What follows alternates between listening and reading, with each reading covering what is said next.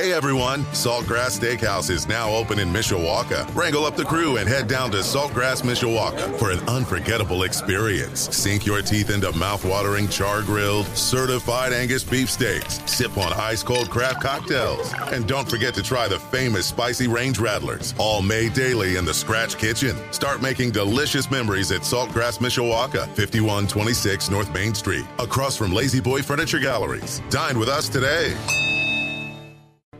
Live from our WSBT radio studios in downtown South Bend. Let's go! Come on!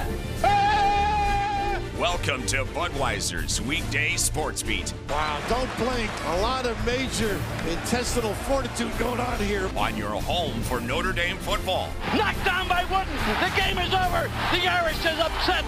Florida State. Notre Dame is number one. And Notre Dame basketball. Number one ranked UCLA Bruins have been upset by the Irish of Notre Dame. Good!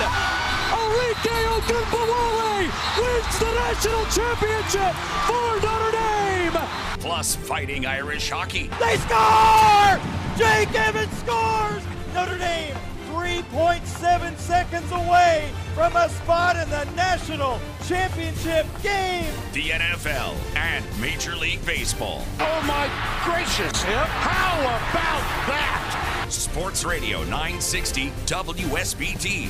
WSBTradio.com. The free WSBT radio app. Big time onions! Now, here's your host, 7-time Associated Press Broadcasting Award winner, Darren Pritchett.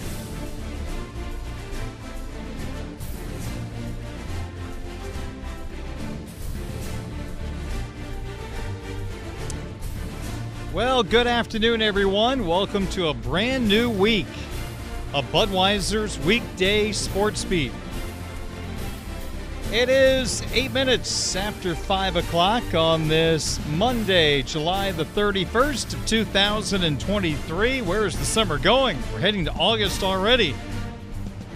And we are now 26 days away from the Notre Dame football season opener against the United States Naval Academy in Dublin, Ireland. 2:30 kickoff on August the 26th on Sports Radio 960 WSBT with plenty of pre- and post-game coverage surrounding the season opener in Week 0. We've got 2 hours of Budweiser's Weekday Sports Beat tonight. The South Bend Cubs are idle today. They will host those Wisconsin Timber Rattlers tomorrow night at Four Winds Field, a game that you can hear on WSBT Radio at 7:05. But tonight we have Cubby Corner following Budweiser's Weekday Sports Beat. It is a half an hour of information on the South Bend Cubs. But on our program, we've got a lot of football to talk about. We have 2 of our 3 hat trick of opening topics surrounding Notre Dame football.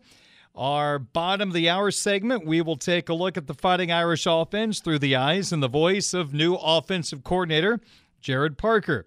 We've got our Twitter question of the day coming up later on this hour. We'll recap Friday's question and ask a brand new question today that you've been voting on throughout the day on my Twitter account at 960 Sportsbeat.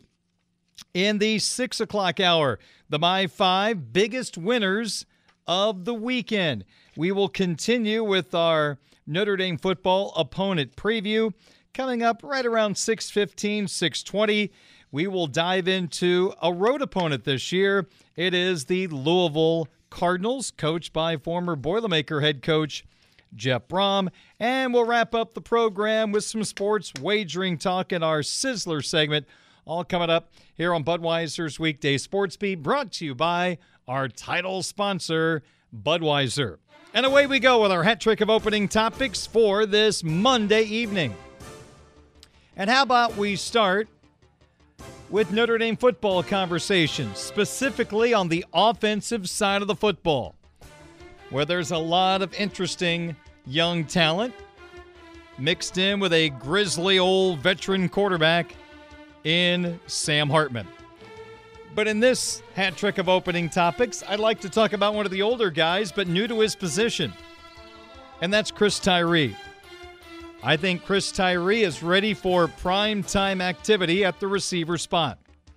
Now let's go back a bit. After 3 years of being a running back on this football team, when Kyron Williams left, there was the expectation this would be the guy. It just didn't work out. Injuries held him back. And then some pretty good players rolled into town. Audric Estime, Logan Diggs, Jadarian Price, Jabron Payne, on down the line.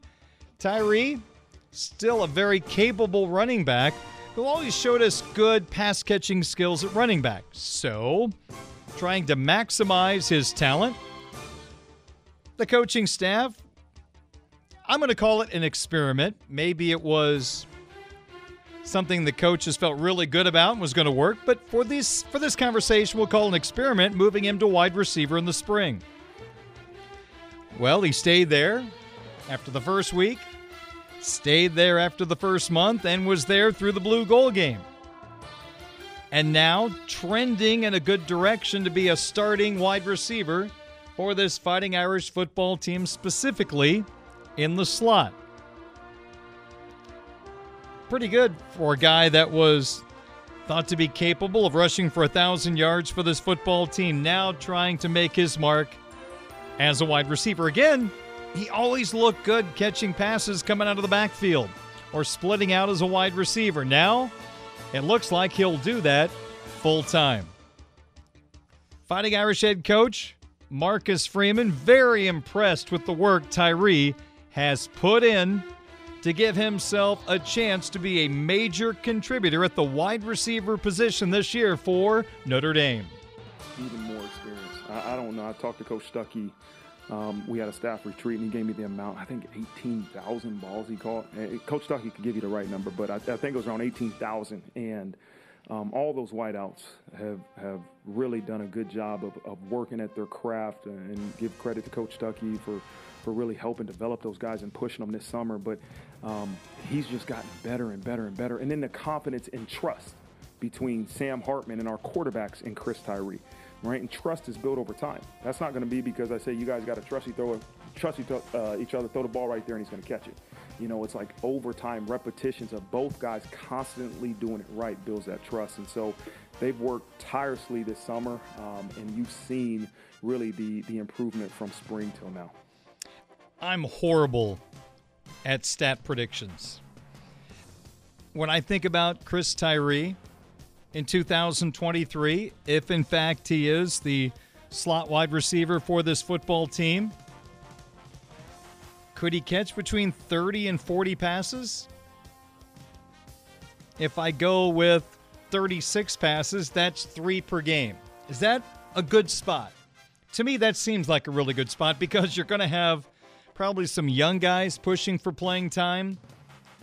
The hope and expectation is Merriweather and Thomas are your top 2 pass catchers. You still have guys in the backfield that can catch the football. And it's hard to guess stats right now because Coach Parker taking over the play calling. Is he going to try to be 50-50 with Sam Hartman throwing the football and Estime and Price and all those guys, Ford carrying the football half the time? If you've got a guy like Hartman, do you lend to throwing the football a little more this year? We're not exactly sure what he's going to do, so it's really hard to guess. But if I said 3 catches per game for Tyree, I feel like that's at least close. That's why somewhere between 30 and 40 catches for Tyree this season feels in the ballpark. And let's hope he can stay healthy, because I can just imagine Tyree catching a wide receiver screen, blockers in front, and taking off down the field for a long touchdown. You could see him coming in motion and the football flip to him and just take off around the corner down the sideline. These are the type of guys you want to get the football in their hands as much as possible. And probably a big reason why Tyree is now at wide receiver. Plus, there's some really good running backs right now. So why not putting him in a spot to catch more passes at slot wide receiver? Fun to watch Chris Tyree develop. Now let's see if the injury bug stays away and what he can do at the wide receiver position with Sam Hartman ready to throw the football for the Fighting Irish this season. By the way, last year, Tyree 24 for 138 and 2 touchdowns. Let's move along now to head coach Marcus Freeman. We've heard from media, fellow coaches, that Marcus Freeman just seems in a better position to lead the football team compared to last year when he was going through everything for the first time, and highly understandable. It's one thing to learn to be a head coach at Augustana College, but to do it at Notre Dame, I honestly can't imagine. It had to have been extremely overwhelming. Now he's been through it. He can truly put together a plan for his football team in the fall that he believes will give this team the best chance to succeed when they take the field against Navy on August the 26th. It's been interesting in parts of practice where the media can watch. We have seen Marcus bring his football team to him. They all get down on a knee, and Marcus delivers a message to his football team. The first one seemed a mild message, and then after that, there seems to be intensity, really trying to push across a message. I was pounding my fist into my hand, just trying to make a major impact with his players. And after the first practice last week, Coach Freeman was asked about bringing the team around him to deliver a message, and I think this is worth playing. This just shows the intensity of Freeman, what he's trying to get across with a brand new fall camp for his football team. Yeah, usually I don't have them take a knee, but I wanted to for the first day. Like, I know their emotions were high, so take a knee, catch your breath. It was pretty warm, and basically I told them 2 things, is that I want them to really focus on learning today, really focus on listening and intent to learn, right? We have to understand, like, we have to correct mistakes, maybe without getting physical reps. Like, mentally, we have to listen, take coaching from our coaches. And then the second point was, there's going to be mistakes. I'll tell you right now, I get it, but I want to see guys that play with the effort and attitude that we only accept here at Notre Dame, right? And that's we say through it, not to it, but as hard as you possibly can go. And that's what I didn't want them. I don't want you to slow down because you are uncertain. Just go as hard as you can, and we'll correct the mistakes. That's kind of what I told them pre-practice. I like that message. Hey, mistakes are going to happen. You got to move on, get ready for the next play. So we are seeing a different Marcus Freeman in this fall camp. We'll see if we see anything different in game situations this year. Our third and final hat trick of opening topics for tonight. We're going to move away from football just for a second because the Major League Baseball trade deadline is 24 hours and about 41 minutes away. 6 o'clock Eastern time tomorrow, the deadline hits. No more trades after tomorrow at 6 o'clock p.m. Eastern time. And the Cubs and the White Sox are in positions maybe we didn't feel like they would be in on this date at the start of the year. I personally thought one of those teams would be adding at the deadline, making a playoff push, and the other would shed some talent looking ahead to 2024. Well, there's a Chicago team doing each, but let's flip the roles. The White Sox, who were built to win a couple of years ago, just did not work. And now they've traded 5 pitchers over the last week. Giolito and Lopez to the Angels. Ronaldo Lopez is a sneaky good pickup by the Angels, a right-hander. Throws upper 90s, hits 100. Everybody is looking for strikeout arms for their bullpen. And Lopez, I think, is an under-the-radar candidate, and the Angels are going to get a lot of good use out of Ronaldo Lopez. And, of course, Giolito helps the rotation. You weren't going to bring Lance Lynn back. Lynn and Kelly go to the Dodgers. Kelly has been there before, where he's had some dust-ups with the old Astros. And Kendall Graveman, our 2019 South Bend Cub Championship pitcher, traded to the Astros for a second time in his career. That's 5 pitchers gone and a lot of innings to cover over the next couple of months. The White Sox, I believe it was Bob Nightingale today from USA Today, stated that they are more than willing to give away Yasmani Grandal, who's in the final year of his multi-year contract. They're just looking to move on from Grandal. There's been reports that the Brewers have been pushing to try to acquire former South Bend Cub, Sox outfielder Eloy Jimenez. Now, I've always said on this show, Eloy's my guy, always will be my guy. And when I watched him grow before my eyes here in South Bend, the only thing that concerned me was the injury bug, and it's been a major problem since being traded to the White Sox. Do you give up on Eloy? Basically, he's a DH, and if you're a team that likes to move around the at-bats for the DH to give people time off their feet, all they have to do is bat, don't play the field, it is not a perfect situation. Now, he's hitting .285. The home runs are starting to come. But you just always feel like the next injury is right around the corner. And if you don't want him in the outfield, it does clog up your DH spot. So the White Sox do have an interesting choice. I'll say this. I'm in the minority here. But if I'm the White Sox, I really, really listen to offers for Dylan Cease. Second in the Cy Young voting last year. Not as good this year. But the demand is high for a top-of-the-rotation guy. There aren't enough pitchers for the amount of teams that are looking for starting pitchers right now as the trade deadline approaches. Just ask yourself this. It's probably going to take the White Sox multiple years to put themselves in position to win again. Now, the good news is in the AL Central, maybe that time is shorter than I just said. But they're going to have to replenish the talent on this team. There's good parts, but it just feels like there's a ways to go to get back into true position to battle for a playoff spot.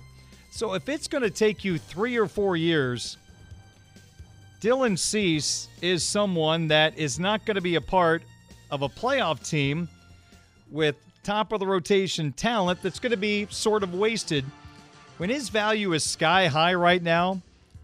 And I'm not saying just trade him to trade him. If you get a package that is going to set you up for the future, I have to move him, even though I don't want to. There's been talk of Luis Robert as well.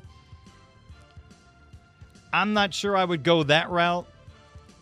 I think Robert is a key part of your foundation. But Cease, I got to listen to. If there are enough good parts coming back, I got to move him. I got to try to win as soon as possible, and he's your best asset to truly trade at this point. Then you've got the Chicago Cubs who, how do I put this? They caught fire at the right time and the wrong time. Right before the deadline. There was always that feel going into July the Cubs are going to be sellers at the deadline. Could they make the playoffs? Are they really a World Series championship contender, even if they made it? Well, then the 8-game winning streak happens leading up to the trade deadline. That streak halted in St. Louis yesterday. So now all of a sudden, from trading Cody Bellinger and Marcus Stroman to keeping them on the team and now looking to add.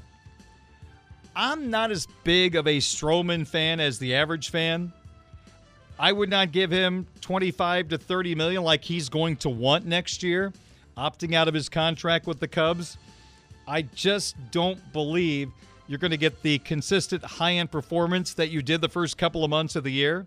I think that's an outlier, and I'd be careful. In fact, if I had my way, if I could trade Stroman, but also get a different starting pitcher back in return with control, I would definitely consider that. But Bellinger, there is no way in the world you trade him. In fact, I got to look at re-signing him. It could cost you $30 million a year. It's Chicago. They're full of money. There was a report the other day they might be in on Ohtani. Now, they should be, but whether they are or not, I'm curious to see if that's reality. They can afford Cody Bellinger. Power hitter. Gets on base. Hitting for average. terrific defender in center and first base. Right now on the Cubs roster, there is not a better first baseman or center fielder. Pete Crow Armstrong might be eventually the better center fielder. And the report is today that Armstrong's getting promoted to AAA Iowa, the Cubs' #1 prospect. But Bellinger, man, I got to look at signing him because left-handed power bats are hard to find. You haven't replaced Kyle Schwarber. You haven't replaced Anthony Rizzo. Don't let another good lefty bat walk out the door. Build around this guy. The middle of the field looks good. Gomes, Amaya, Horner, Swanson, Bellinger in center. Or Crow Armstrong eventually. You want to be strong up the middle? They are really strong there. I was not a big fan of Happ getting an extension. Suzuki has not been exactly worth all the money they've spent. Still could turn out to be okay. They're looking really good with some added pitching that looks like is on the way from the minors. So Bellinger is an important piece, and you don't let lefty power bats from the middle of your lineup walk out the door. They've done it before. I hope they don't do it again. But they need a third baseman. Please get a third baseman. No more Wisdom, Madrigal, Mastroboni. Get a guy that can provide a little oomph in the offense from third base. Hopefully the Cubs can add a third baseman. That would be a major add, and another reliever or two probably would not hurt either. So it's going to be a fun 24 hours for both of these teams as they look to tweak for different reasons. Sox for 2024 and beyond. The Cubs are trying to sneak into the playoffs. 4 games behind the Reds for first place in the Central, and the Cubbies and the Redlegs will play game 1 of a 4-game set at Wrigley Field starting tonight. That will be good stuff from the north side of Chicago. That's our hat trick of opening topics for tonight, 5:27 on this Monday evening. How about we learn more about the Fighting Irish offense from the guy in charge, Jared Parker, the new offensive coordinator. What did he have to say about his offense? Sam Hartman, the tight end room without Michael Mayer. We'll find out together next as Sportsbeat rolls on. On your home of the Fighting Irish, Sports Radio 960 WSBT. We continue to stream live at WSBTradio.com, the WSBT Radio app, and a live video feed right now of the show on the Twitch app.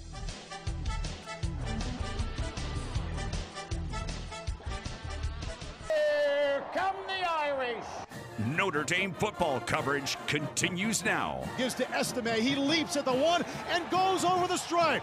Touchdown, Notre Dame. Budweiser's Weekday Sportsbeat. Hartman keeps it, runs it up the middle, bulldozing to the end zone, and he's in. On Sports Radio 960 WSBT. Low snap, hands off inside to Estime. 10-5. He'll get there. Touchdown, Notre Dame.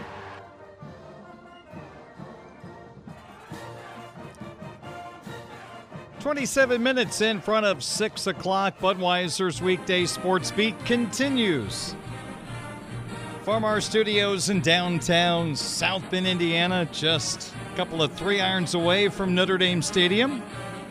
Darren Pritchett with you here on WSBT Radio. We have our Notre Dame football opponent preview series underway. And today we're going to focus on the Louisville Cardinals. Brand new head coach. We'll talk about that road game in the 6 o'clock hour. Coming up on tomorrow's program, we're going to welcome WSBT 22 Sports Director Pete Byrne back to the program. We're going to talk some Notre Dame football with the Notre Dame grad and host, or I should say sports director. He kind of hosts sports on the news on WSBT 22. We'll talk to the sports director tomorrow. Mike Singer's Notre Dame football recruiting segment moving to Thursday this week, so no Mike tomorrow. But we'll still talk plenty of Notre Dame football, including with Pete coming up between 5 and 6:45 here on Sports Radio 960 WSBT. All right, the Fighting Irish offense ready to roll in 2023. Tommy Rees has gone to Alabama. Drew Pines now at Arizona State. So Jared Parker is the new offensive coordinator, and now Sam Hartman takes over as the starting quarterback after a terrific run at Wake Forest. A lot of the same parts are back this year. The running back room still looks very, very good, even with Logan Diggs gone to LSU. The wide receiving core, another year older, young bunch of wide receivers coming in to enhance that room. Tight end position's the big change with no Michael Mayer gone to the NFL and a bunch of guys battling for playing time, and the offensive line's got those two great tackles to build around. And it sounds like Billy Stroud's coming strong at the left guard position. So that's just a really quick overview of some of the names on the offensive side of the football. Let's dig a little deeper and mixing in some of the comments of new offensive coordinator Jared Parker. And here is Parker, just some general thoughts on adjusting to now his offensive coordinator role in South Bend. You quickly learn as you've seen other great ones do it or be around it, and then when you're thrown in it, like the job really is to coordinate. Like, what does that really mean? I think everybody in our business thinks plays, and they matter. But you're really just trying to make sure you help guide and give direction to a great staff. And I'm not just saying that to try to make sure it hits right for you all. It's the truth. Like, we have a great staff. Guide and direct the staff, and then let them do their jobs and work. And there's a lot more time put into that than there is some of the other stuff that you're used to doing. And then there's no such thing as free time, even when you step away from it a little bit, which is the world of coaching. You know, there's things that wake you up at night, and there's things that wake you up in the morning that you're constantly thinking about because you can never do enough. So it's a lot. In a very positive way, it's a lot. Yeah, West Virginia kind of called plays. The head coach kind of called plays. We're going to see Jared Parker without handcuffs on. He's going to be calling the plays here in South Bend. And my goodness, what a great situation you walk into if you're Parker. You've got a record-setting quarterback from the ACC and Sam Hartman waiting for you. You've got two great offensive tackles to build around. And my heavens, the running back room is loaded with great players. So definitely, he is not in a situation where he is looking to build a couple of years down the line. It is definitely win time with this Fighting Irish offense. And there's no doubt, again, not picking on the player, but the quarterback position really held back this offense. We did not get to see Tommy Rees fully use his offense last year due to the limitations of the backup, then starting quarterback. We wish him well at Arizona State, but Tommy would have had some fun with Sam Hartman, but he's going to have fun in Tuscaloosa instead. So here is Coach Parker on this 2023 Fighting Irish offense. Well, it's we know what we want it to look like. Like, as far as how we want to be perceived when somebody turns on the film, you want to see a team that takes care of the football, which I said very early in this thing, that plays really hard and is physical, and then we play with great details, meaning the ability to make our plays work. And so that's who it's going to define us. Like, we'll always result to those first and live our creed through them. And so that's how it'll start. But, of course, in the end of this thing, like the Notre Dame brand, who we are as a football team from Coach Freeman down and who this place has been, we want to be able to run the football, be a physical team, and then let our plays give the ability for our players to do what they do, which is make them work. So that's not dodging the question, but we want to define ourselves by our personnel and to be able to attack people multiple ways. Well, I think they're going to define themselves by the variety of things that they can throw at the opposition. And what I mean is, you look at, for example, the running backs. You have the pounder with good speed in Audric Estime. Then you've got speed guys like Jadarian Price, and we'll see if Jeremiah Love fits into this equation eventually, the freshman just entering the program. Devin Ford, an experienced guy from Penn State who probably, well, this is Darren speaking. I can't speak for Coach Parker, but seems to be a guy that's going to be in the top 3 on the depth chart. And if last year set a tone, if you're in the top 3 at running back, you're going to see playing time in the game because the Irish used a pretty heavy dose of a 3 running back rotation last year. But with that ability to run the football, and you hope they can do that, and they should be able to do that. What I'm really intrigued to see is the fact that when you flip on Wake Forest tape, Sam Hartman's ability and successful ability to get the football down the field. Notre Dame's not had that gunslinger that can get it down the field with the deep ball. in quite some time. And if you want to use that part of his game, which I think they will, that can be a major asset. Put yourself in the shoes of an opposing defensive coordinator. You got Audric Estime who can pound you. And I don't want to limit him to being just a pounder. We know he's got some pretty good giddy-up as well. And then you got Price and Ford. You got a lot of different ways to hurt the opposition. Catching the football coming out of the backfield is a major weapon if they want to use it. But if you can get the running game going, just think what that opens up with the deep ball down the field. If the opposition has to bring that safety down to stop the run, get that extra hat in the box, then all of a sudden you're taking away a helmet down the field for Hartman to make the big play. And I'm a big believer in the deep passing game can set up the running game. Because if the safeties have to stay back, then all of a sudden you pound them. You put the defense in a tough spot. Last year, nobody was scared of the Irish throwing the football 15, 20 yards down the field.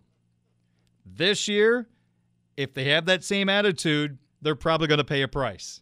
Because now the Irish have that quarterback that can fling it down the field and not only scare you, but hit the big play.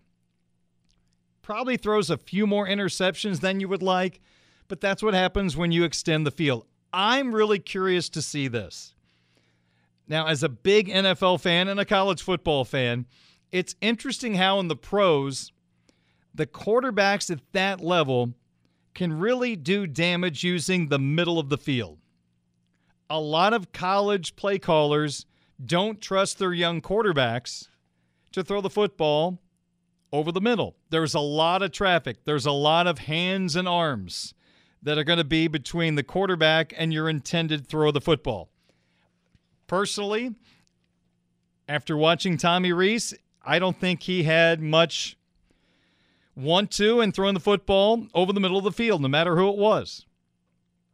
I'm wondering, with a veteran quarterback like Hartman, and you look at some of the speed at wide receiver, are crossing routes going to be now a part of this Fighting Irish offense? Are they going to run a slant?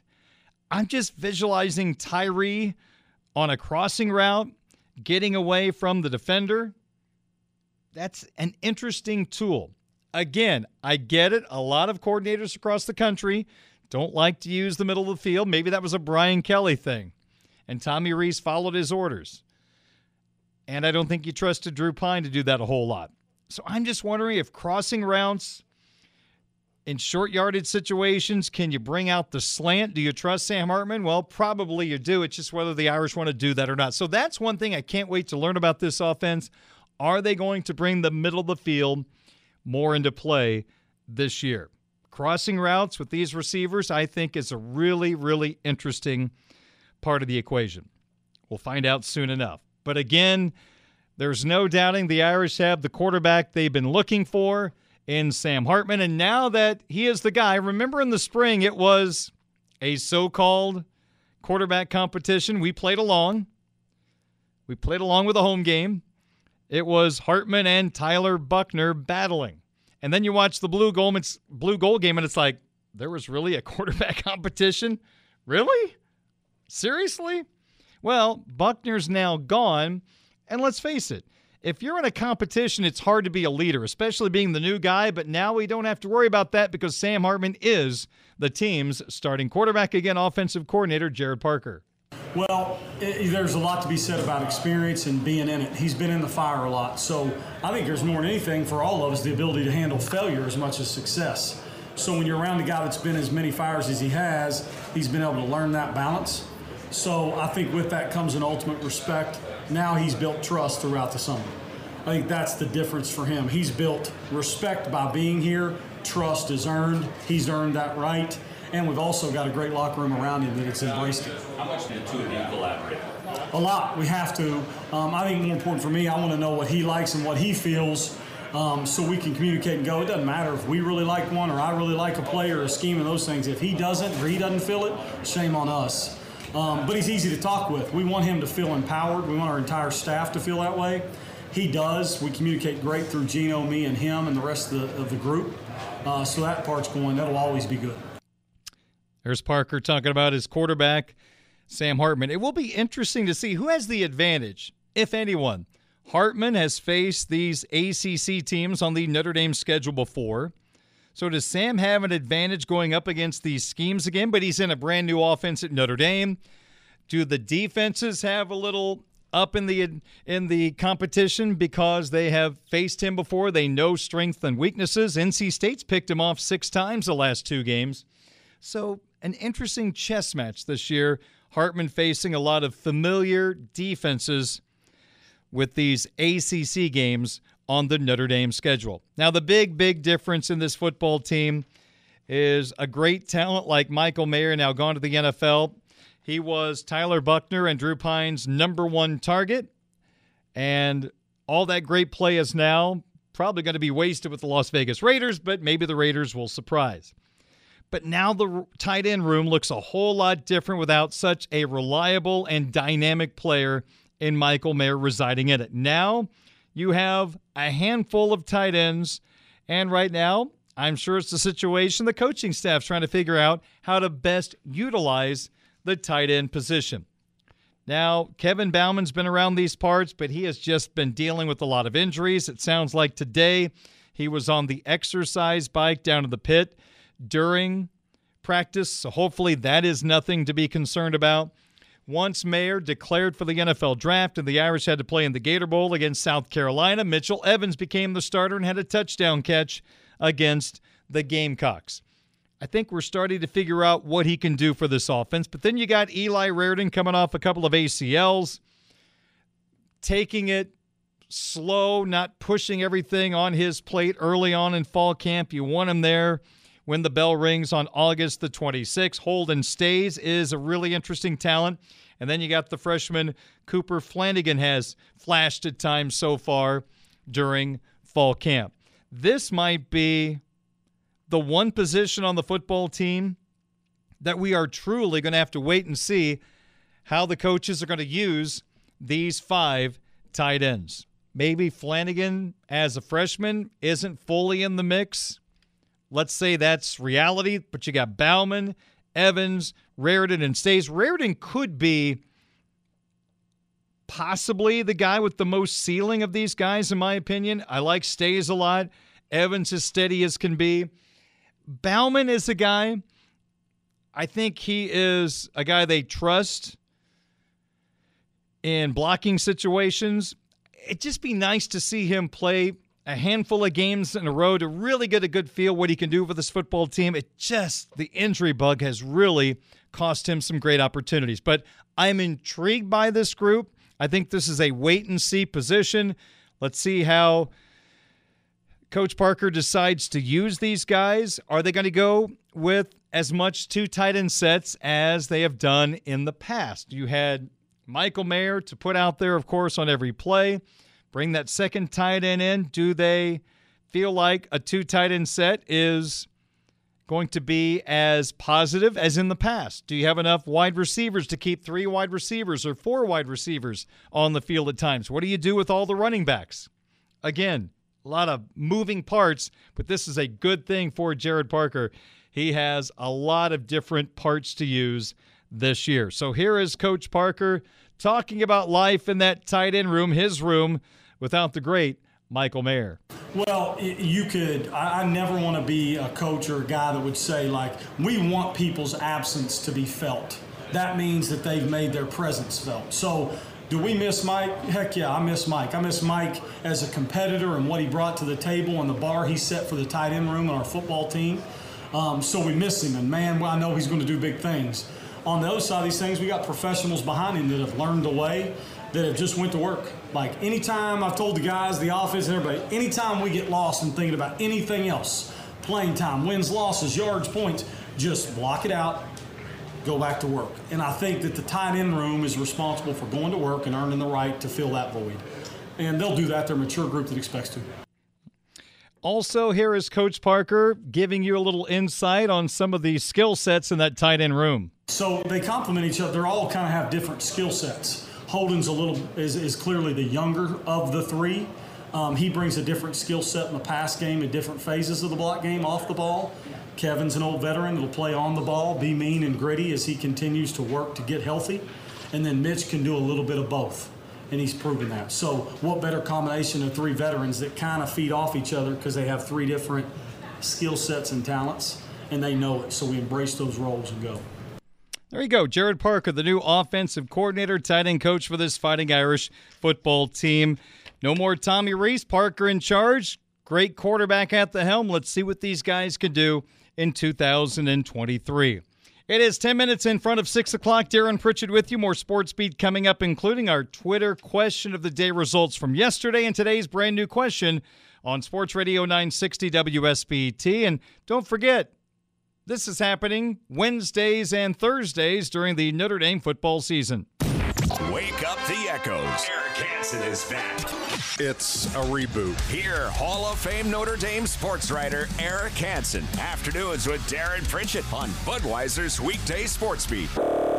Read Eric's reports on Notre Dame sports on InsideNDSports.com. From the first snap of summer camp to the last snap of the bowl game, nobody gets you closer to the action. Eric Hansen is back on Budweiser's Weekday Sportsbeat.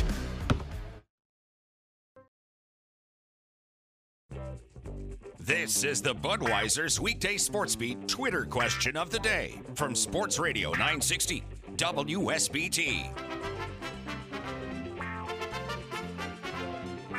Darren Pritchett back with you. Our Twitter question of the day is found on Twitter or X, whatever you want to call it. I'll go with Twitter. Each weekday, we come up with a brand new question. We ask you to vote on it, and we bring you the results the following day on Sportsbeat, and then ask a brand new question. So, part one, let's go back.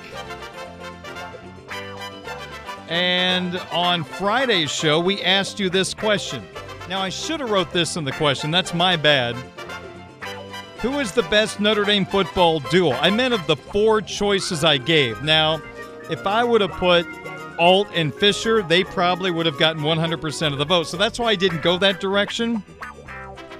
So I wanted to know which of these four is the best duo. I should have been better in my question writing. I'll do better next time. So here's what I ended up with. Which of these duos is the best? We start at wide receiver, Tobias Merriweather and Jaden Thomas. How about at running back, Audric Estime and Jadarian Price? Your third football duo to consider, the cornerbacks, Cam Hart and Benjamin Morrison. And choice number 4 from the linebacker room, J.D. Bertrand and Jack Kaiser. You have voted. Fourth place, not a lot of love for the wide receivers, Merriweather and Thomas. They got 1.2% of the vote. After playing a half a season with Sam Hartman, that total might increase rather dramatically. Third place in the voting, little support as well for the linebackers, Bertrand and Kaiser, 4.9% of the vote. Of these four choices, the best Notre Dame football duo, second place, getting 34.6% of your support, the running backs, Audric Estime and Jadarian Price. Now, I went with those two because that's my best guess who 1 and 2 will be against Navy. It could be Estime and Ford. Maybe you go with the veteran guy, Ford, before Price, who is a sophomore but didn't play last year due to the Achilles. But I think by the end of the year, it'll be Estime and Price. They got 34.6% of the vote, but I tell you what, it sounds like Ford is really looking good. Winning the vote easily, of these four, who is the best Notre Dame football duo? The great corners, Cam Hart and Benjamin Morrison, got 59.3% of the vote. Maybe Alt Fisher versus Hart and Morrison would have been the way to go. That might have been a tougher vote. But we thank you for voting, and we move along to today's question that was posted this morning on my Twitter account at 960 Sportsbeat. Here is the question. In the final college football playoff rankings come December, Which of these three teams will be ranked the highest? Final football ranking of these three teams, who will be ranked the highest? Is it the USC Trojans? Is it the Clemson Tigers? Or is it the Fighting Irish of Notre Dame? Which of these three will be ranked the highest when that final college football playoff ranking comes out in December? Trojans, Tigers, Irish. We'd love your vote, your thoughts. Go to my Twitter account at 960Sportsbeat to vote. We'll have the results on tomorrow's program. We got to get to a break. We have to get to a sports update. Then we'll get to the 5 biggest winners of the weekend. Our Notre Dame football opponent preview shifts to the Louisville Cardinals. All that and more coming up on the next hour of Budweiser's Weekday Sports Beat, brought to you by Budweiser, Barnaby's of Mishawaka and Granger, the Food Bank of Northern Indiana, and Bethel University Adult and Graduate Studies.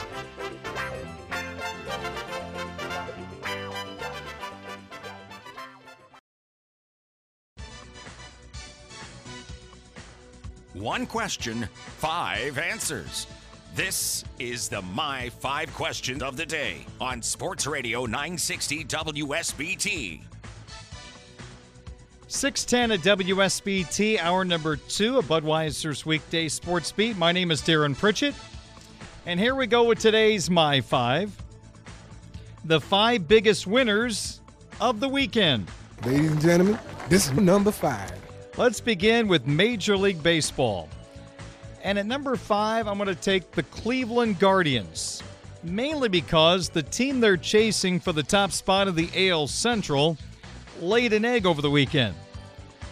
Cleveland watched AL Central leading Minnesota get swept in a 3-game series by the woeful Kansas City Royals. Because of that, the Twins' AL Central lead is now down to just a half a game over the Guardians.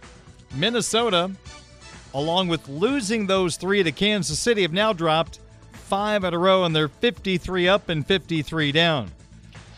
Now, the Twins struggling right now comes at a good time for Cleveland because the Guardians gained some ground right before they go through a pretty tough stretch.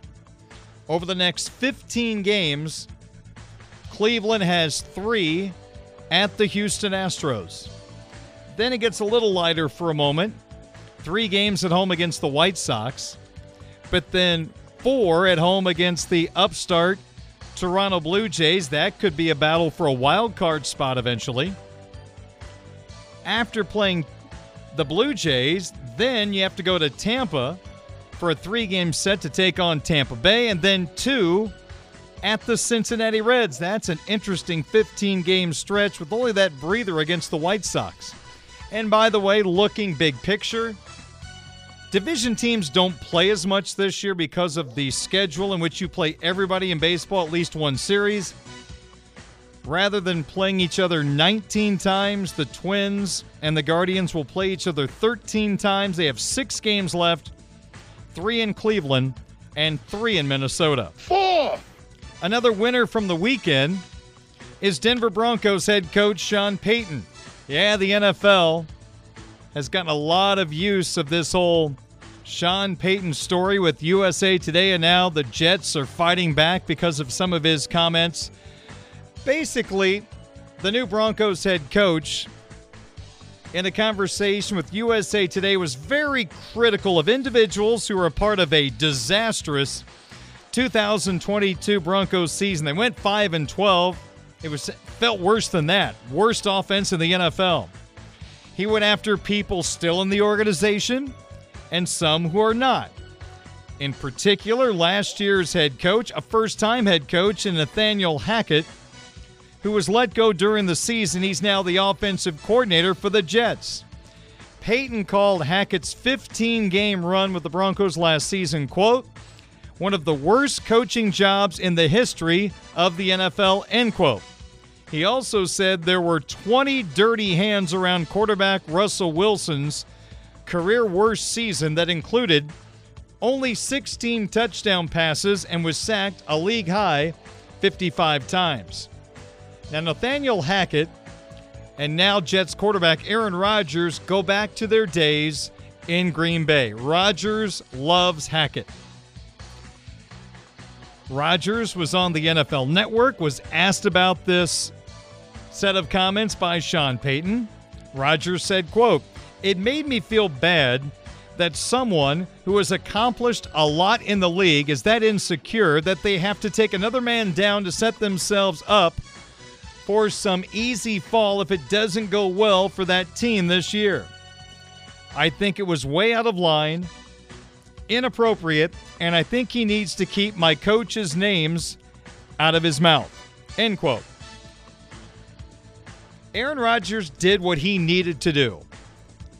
Stand up for his coach and his brand new football team, the New York Jets. Let's start with this in regard to Sean Payton. Everything he said was accurate. People don't like to hear it, but he wasn't lying. You look at how ill-prepared Denver's offense was last season. The Hackett experiment is one of the worst in the NFL. But did Payton need to say it? Did he need to speak the truth? Well, let's look at it from Sean's standpoint. He is trying to get rid of a horrible culture in Denver.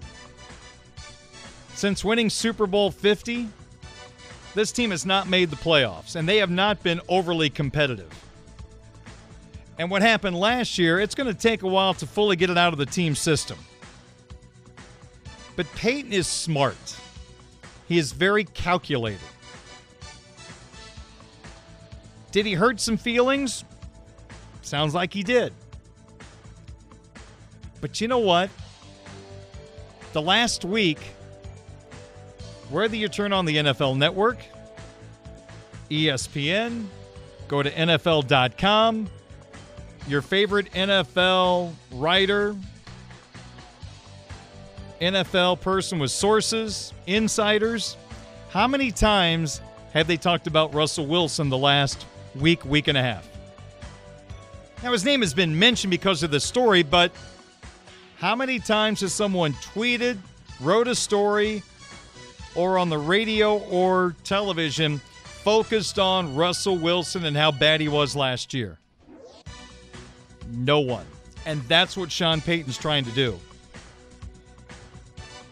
He is very secure in himself. He's won a Super Bowl. He's made millions of dollars. He's making a boatload of money to try to turn this Denver franchise around. And I think this was, A, to get the players' attention with fall camp getting started as he changes the culture.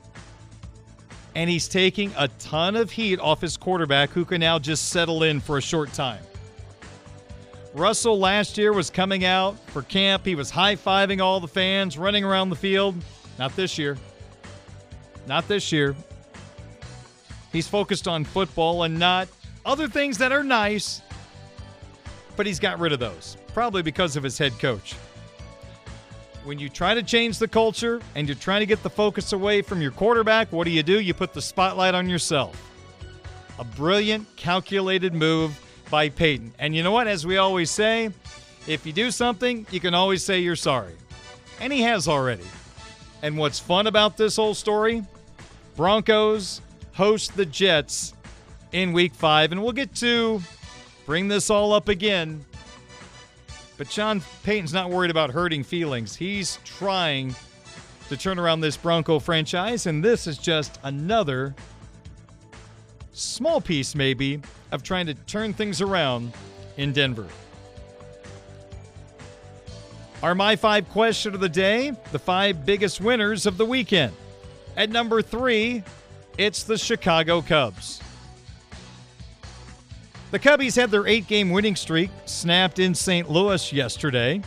But the 8-game win streak for the Cubs, their longest winning streak since guys like Bryant, Rizzo, Baez, Contreras, Schwarber still had Cub uniforms on. Last time they've had this long of a winning streak, how about 2016? Yeah, that's right. It's been that long. And because of that win streak, the Cubs officially went from sellers to buyers, as they are now going to try to make the postseason. And why not? The Cubs are in the race right now, and they've had to pull off the table 2 guys they might have traded. Start of July, they probably were going to trade starting pitcher Marcus Stroman, who has an option left on his deal. It's a player option. He's only going to make $20 or $21 million. He's going to say the heck with that. He can make more money in free agency, so you would have traded him. And they bought low on Cody Bellinger, and it turned out to be a brilliant move. They could have got the moon for Bellinger at the deadline, but now they need him in the lineup to try to make the postseason. Cubs are in third place in the NL Central, 4 games in back of the Reds. The Brewers are a half a game behind Cincinnati. Then you look at the wild card chase. The Cubs are right there as well. It's a little more crowded, but the Cubs start tonight 3.5 games in back of the team that owns the last wild card spot, currently the Miami Marlins.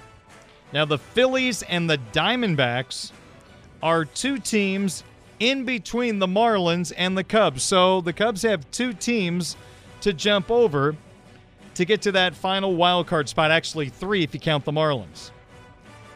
Now, the Cubs took advantage of a weak part of their schedule to officially go from sellers to buyers. During this week stretch, they faced the Washington Nationals, the St. Louis Cardinals in 2 series, and the Chicago White Sox. They took care of business as you wanted them to do. Now it gets a little more interesting. Starting tonight, 4 against the first-place Cincinnati Reds at Wrigley Field. The last thing you want, you had this winning streak right before the deadline, and now you don't want to go on a losing streak and think, wow, maybe we should have just went ahead and sold these guys for the future. Because after the Reds come to Wrigley Field for 4, then you got the high-flying Atlanta Braves coming in. Against the Reds and the Braves, you could go 2-5 very easily, but if you go 5-2, all of a sudden, wow, look at this. So after the Reds and the Braves, you take on the Mets at Citi Field for 3. Those are winnable, especially with Max Scherzer gone. They just traded outfielder Mark Cannon to the Brewers. The Blue Jays, that's going to be a tough task. 3 at the Rogers Center. So now that cakewalk part of the schedule is over, 4 against the Reds, 3 against the Braves, 3 against the Mets, 3 against the Blue Jays. And that's why you need some reinforcement. Go get Heimer Candelario, your former minor league third baseman. Get him from Washington. Not going to cost you much, but it's a whole lot better than Mastroboni, Madrigal, and Wisdom. That's the first third baseman that came to mind that makes sense. Not going to cost you a lot in player currency, and he'll do a nice job at third base. And add a reliever or 2. But the Cubs, this 8-game winning streak, definitely they're winners because of that, but now they're in the playoff chase again, so definitely they are winners. Now we have, in our winners of the weekend, number 2, it's the AFC South. The Colts, arguably their best player is running back Jonathan Taylor, and the Colts and Taylor in the middle of a fistfight. Now, it all started when JT changed agents, and now they're trying to play hardball with the Colts. Taylor and his agent have been unable to get the Colts to sign him to a long-term extension. We're seeing this throughout the NFL. Teams are not investing in their running backs in long-term deals. So, since he didn't get a new deal, he asked for a trade. Colts owner Jim Irsay told SI.com this about Taylor, quote, "We're not trading Jonathan. End of story," end quote. Now, the Colts are in the driver's seat in this situation because they have Taylor under contract for a few years, and then 2 years, they can basically sign him to the franchise tag. So you can get 5 or 6 years out of Taylor, and then you move on. That's what teams are doing now with running backs. Now the Colts reportedly are considering switching Taylor to the physically unable to perform list because reportedly he has complained of back pain. And with multiple reports to that effect, it means that someone within the Colts is leaking some info. Now, he had ankle surgery, and reportedly this back injury has to do with doing workouts away from Indianapolis. If you get placed on the unable to perform list, you don't have to pay that player during the regular season. So this is a big, big story. Taylor went to social media yesterday and said, quote, never had back pain, end quote. Went on to say, not sure who the sources are, but find new ones. This all comes after the lack of a long-term deal for running backs hit ahead with the Giants' Saquon Barkley battle, ending in Barkley getting a one-year deal for $11 million, a tad bit more than what he would have gotten had he signed his franchise tag. Now, running backs have been devalued in the league for some time, but now it is really something that's happening a lot. Enough for the running backs to get on a Zoom call together and talk about the situation. Teams are okay with drafting a running back, giving them one extension, then the franchise tag, and then find a new running back in the draft. This isn't going away. These guys take a pounding. You have to respect them. They are a big part of winning in the NFL. But I think the analytics are showing, don't hold on to your running backs too long.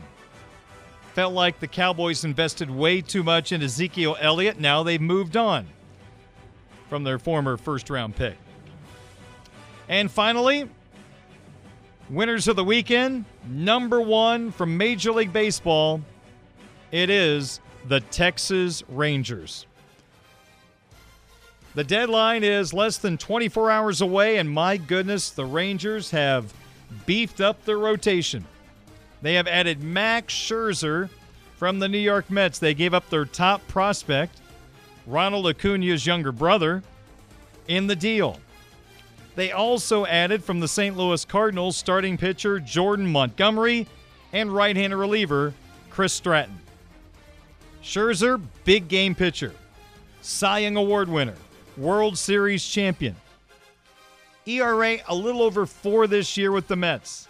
The Rangers are banking on the Scherzer who dominates to take control of this rotation going down to the stretch into the postseason. Jordan Montgomery, I've got to know as a Cardinal fan, is a very steady, reliable starting pitcher. He is durable.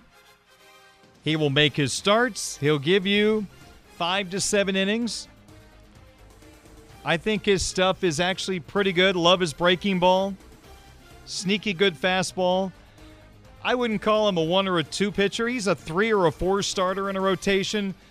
But for a pennant drive, a handy guy to have around. And he's dealt with big moments before. He was with the Yankees, dealing with that media, handled that okay.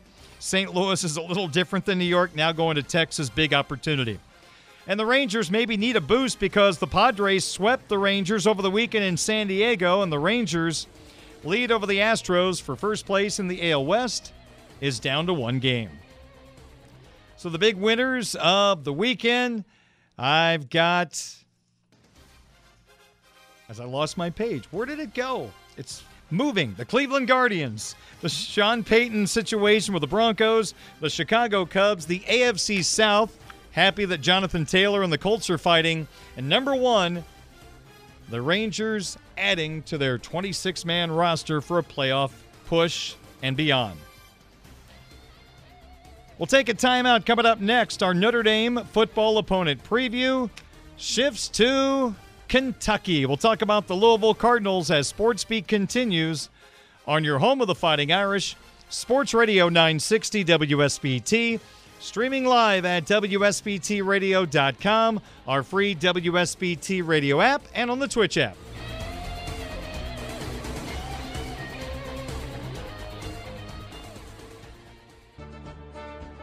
Here is a swing and a drive toward left field and deep.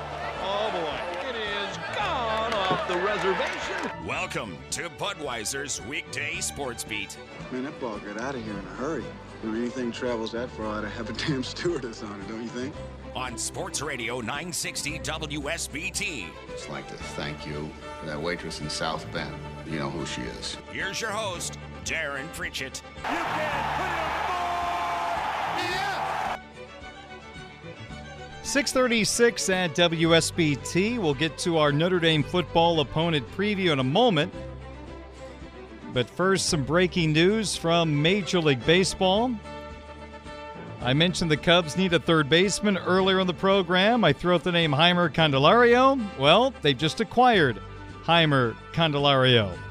So the Cubs get their third baseman, the 29-year-old who grew up in the Cubs system, and reportedly going to the Nationals is a guy who won a ring with the South Bend Cubs last year as a pitcher, DJ Hers, who is now a Double-A pitcher. The left-hander Hers, a .397 ERA and 14 starts for Tennessee this year. 59 innings, only 47 hits.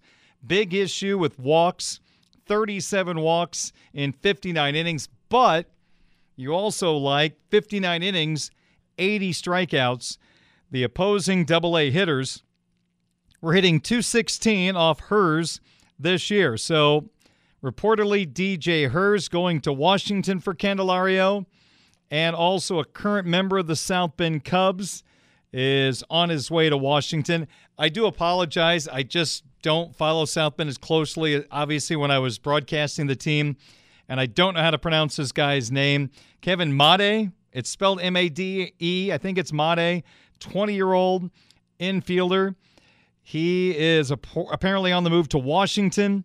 This year, Kevin hit .240 with South Bend, a .328 on base, only a .683 OPS, 3 homers, 3 stolen bases. So Kevin and DJ apparently going to Washington for Jeimer Candelario. So the Cubs, there you go. They've got their third baseman for the pennant push. Also, former Notre Dame star A.J. Pollock has reportedly been traded by the Seattle Mariners to the San Francisco Giants. It has been a tough year for Pollock. He's dealing with a hamstring injury right now, but only hitting .173, 5 homers, 15 knocked in. His OPS, not very good at .547. So Pollock moves from Seattle to the San Francisco Giants as the Giants try to make a run at the postseason.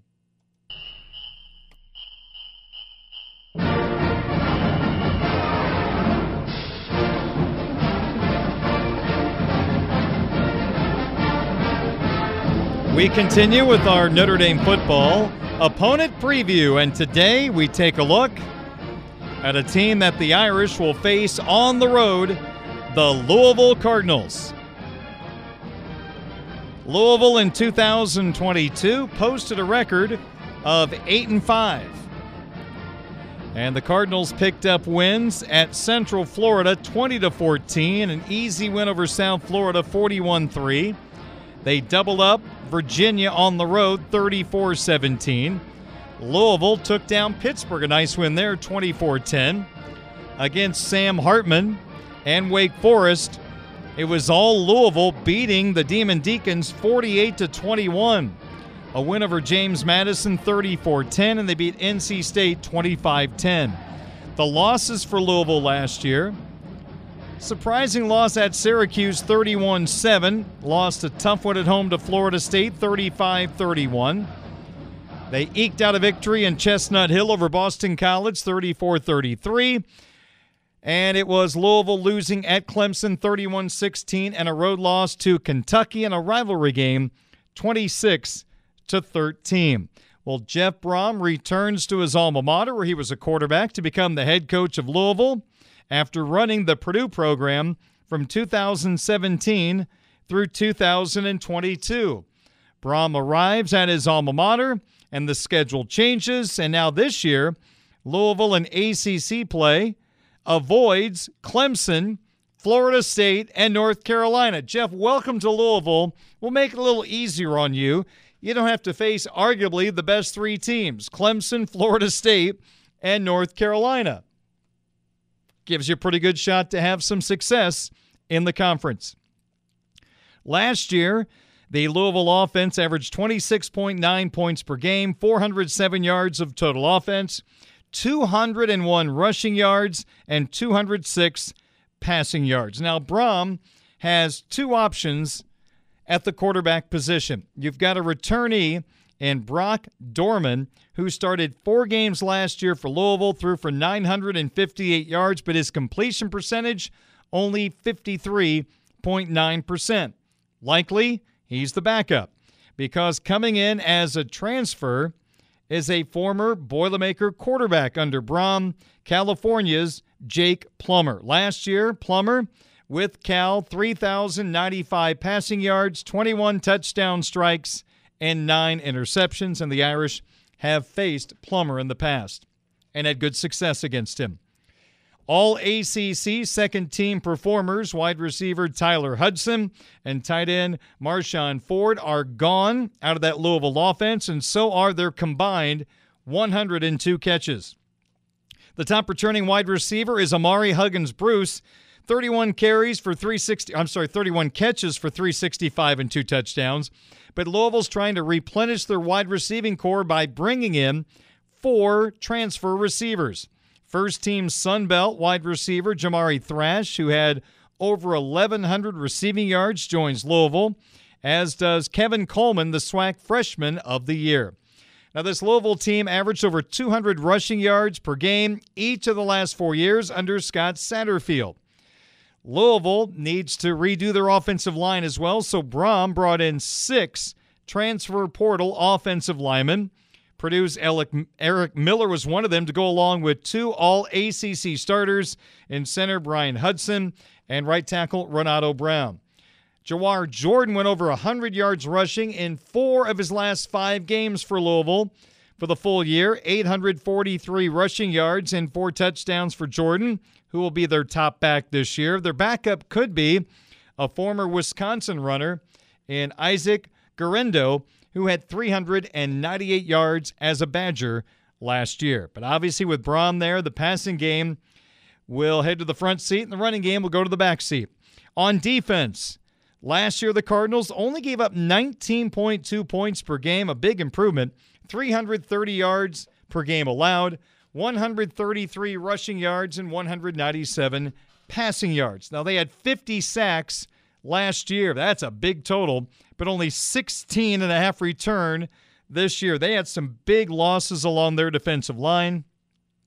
First team ACC defensive end Yasir Abdullah had 9.5 sacks, and second team defensive end Yahya Disby, 9 sacks. Those 2 guys are gone.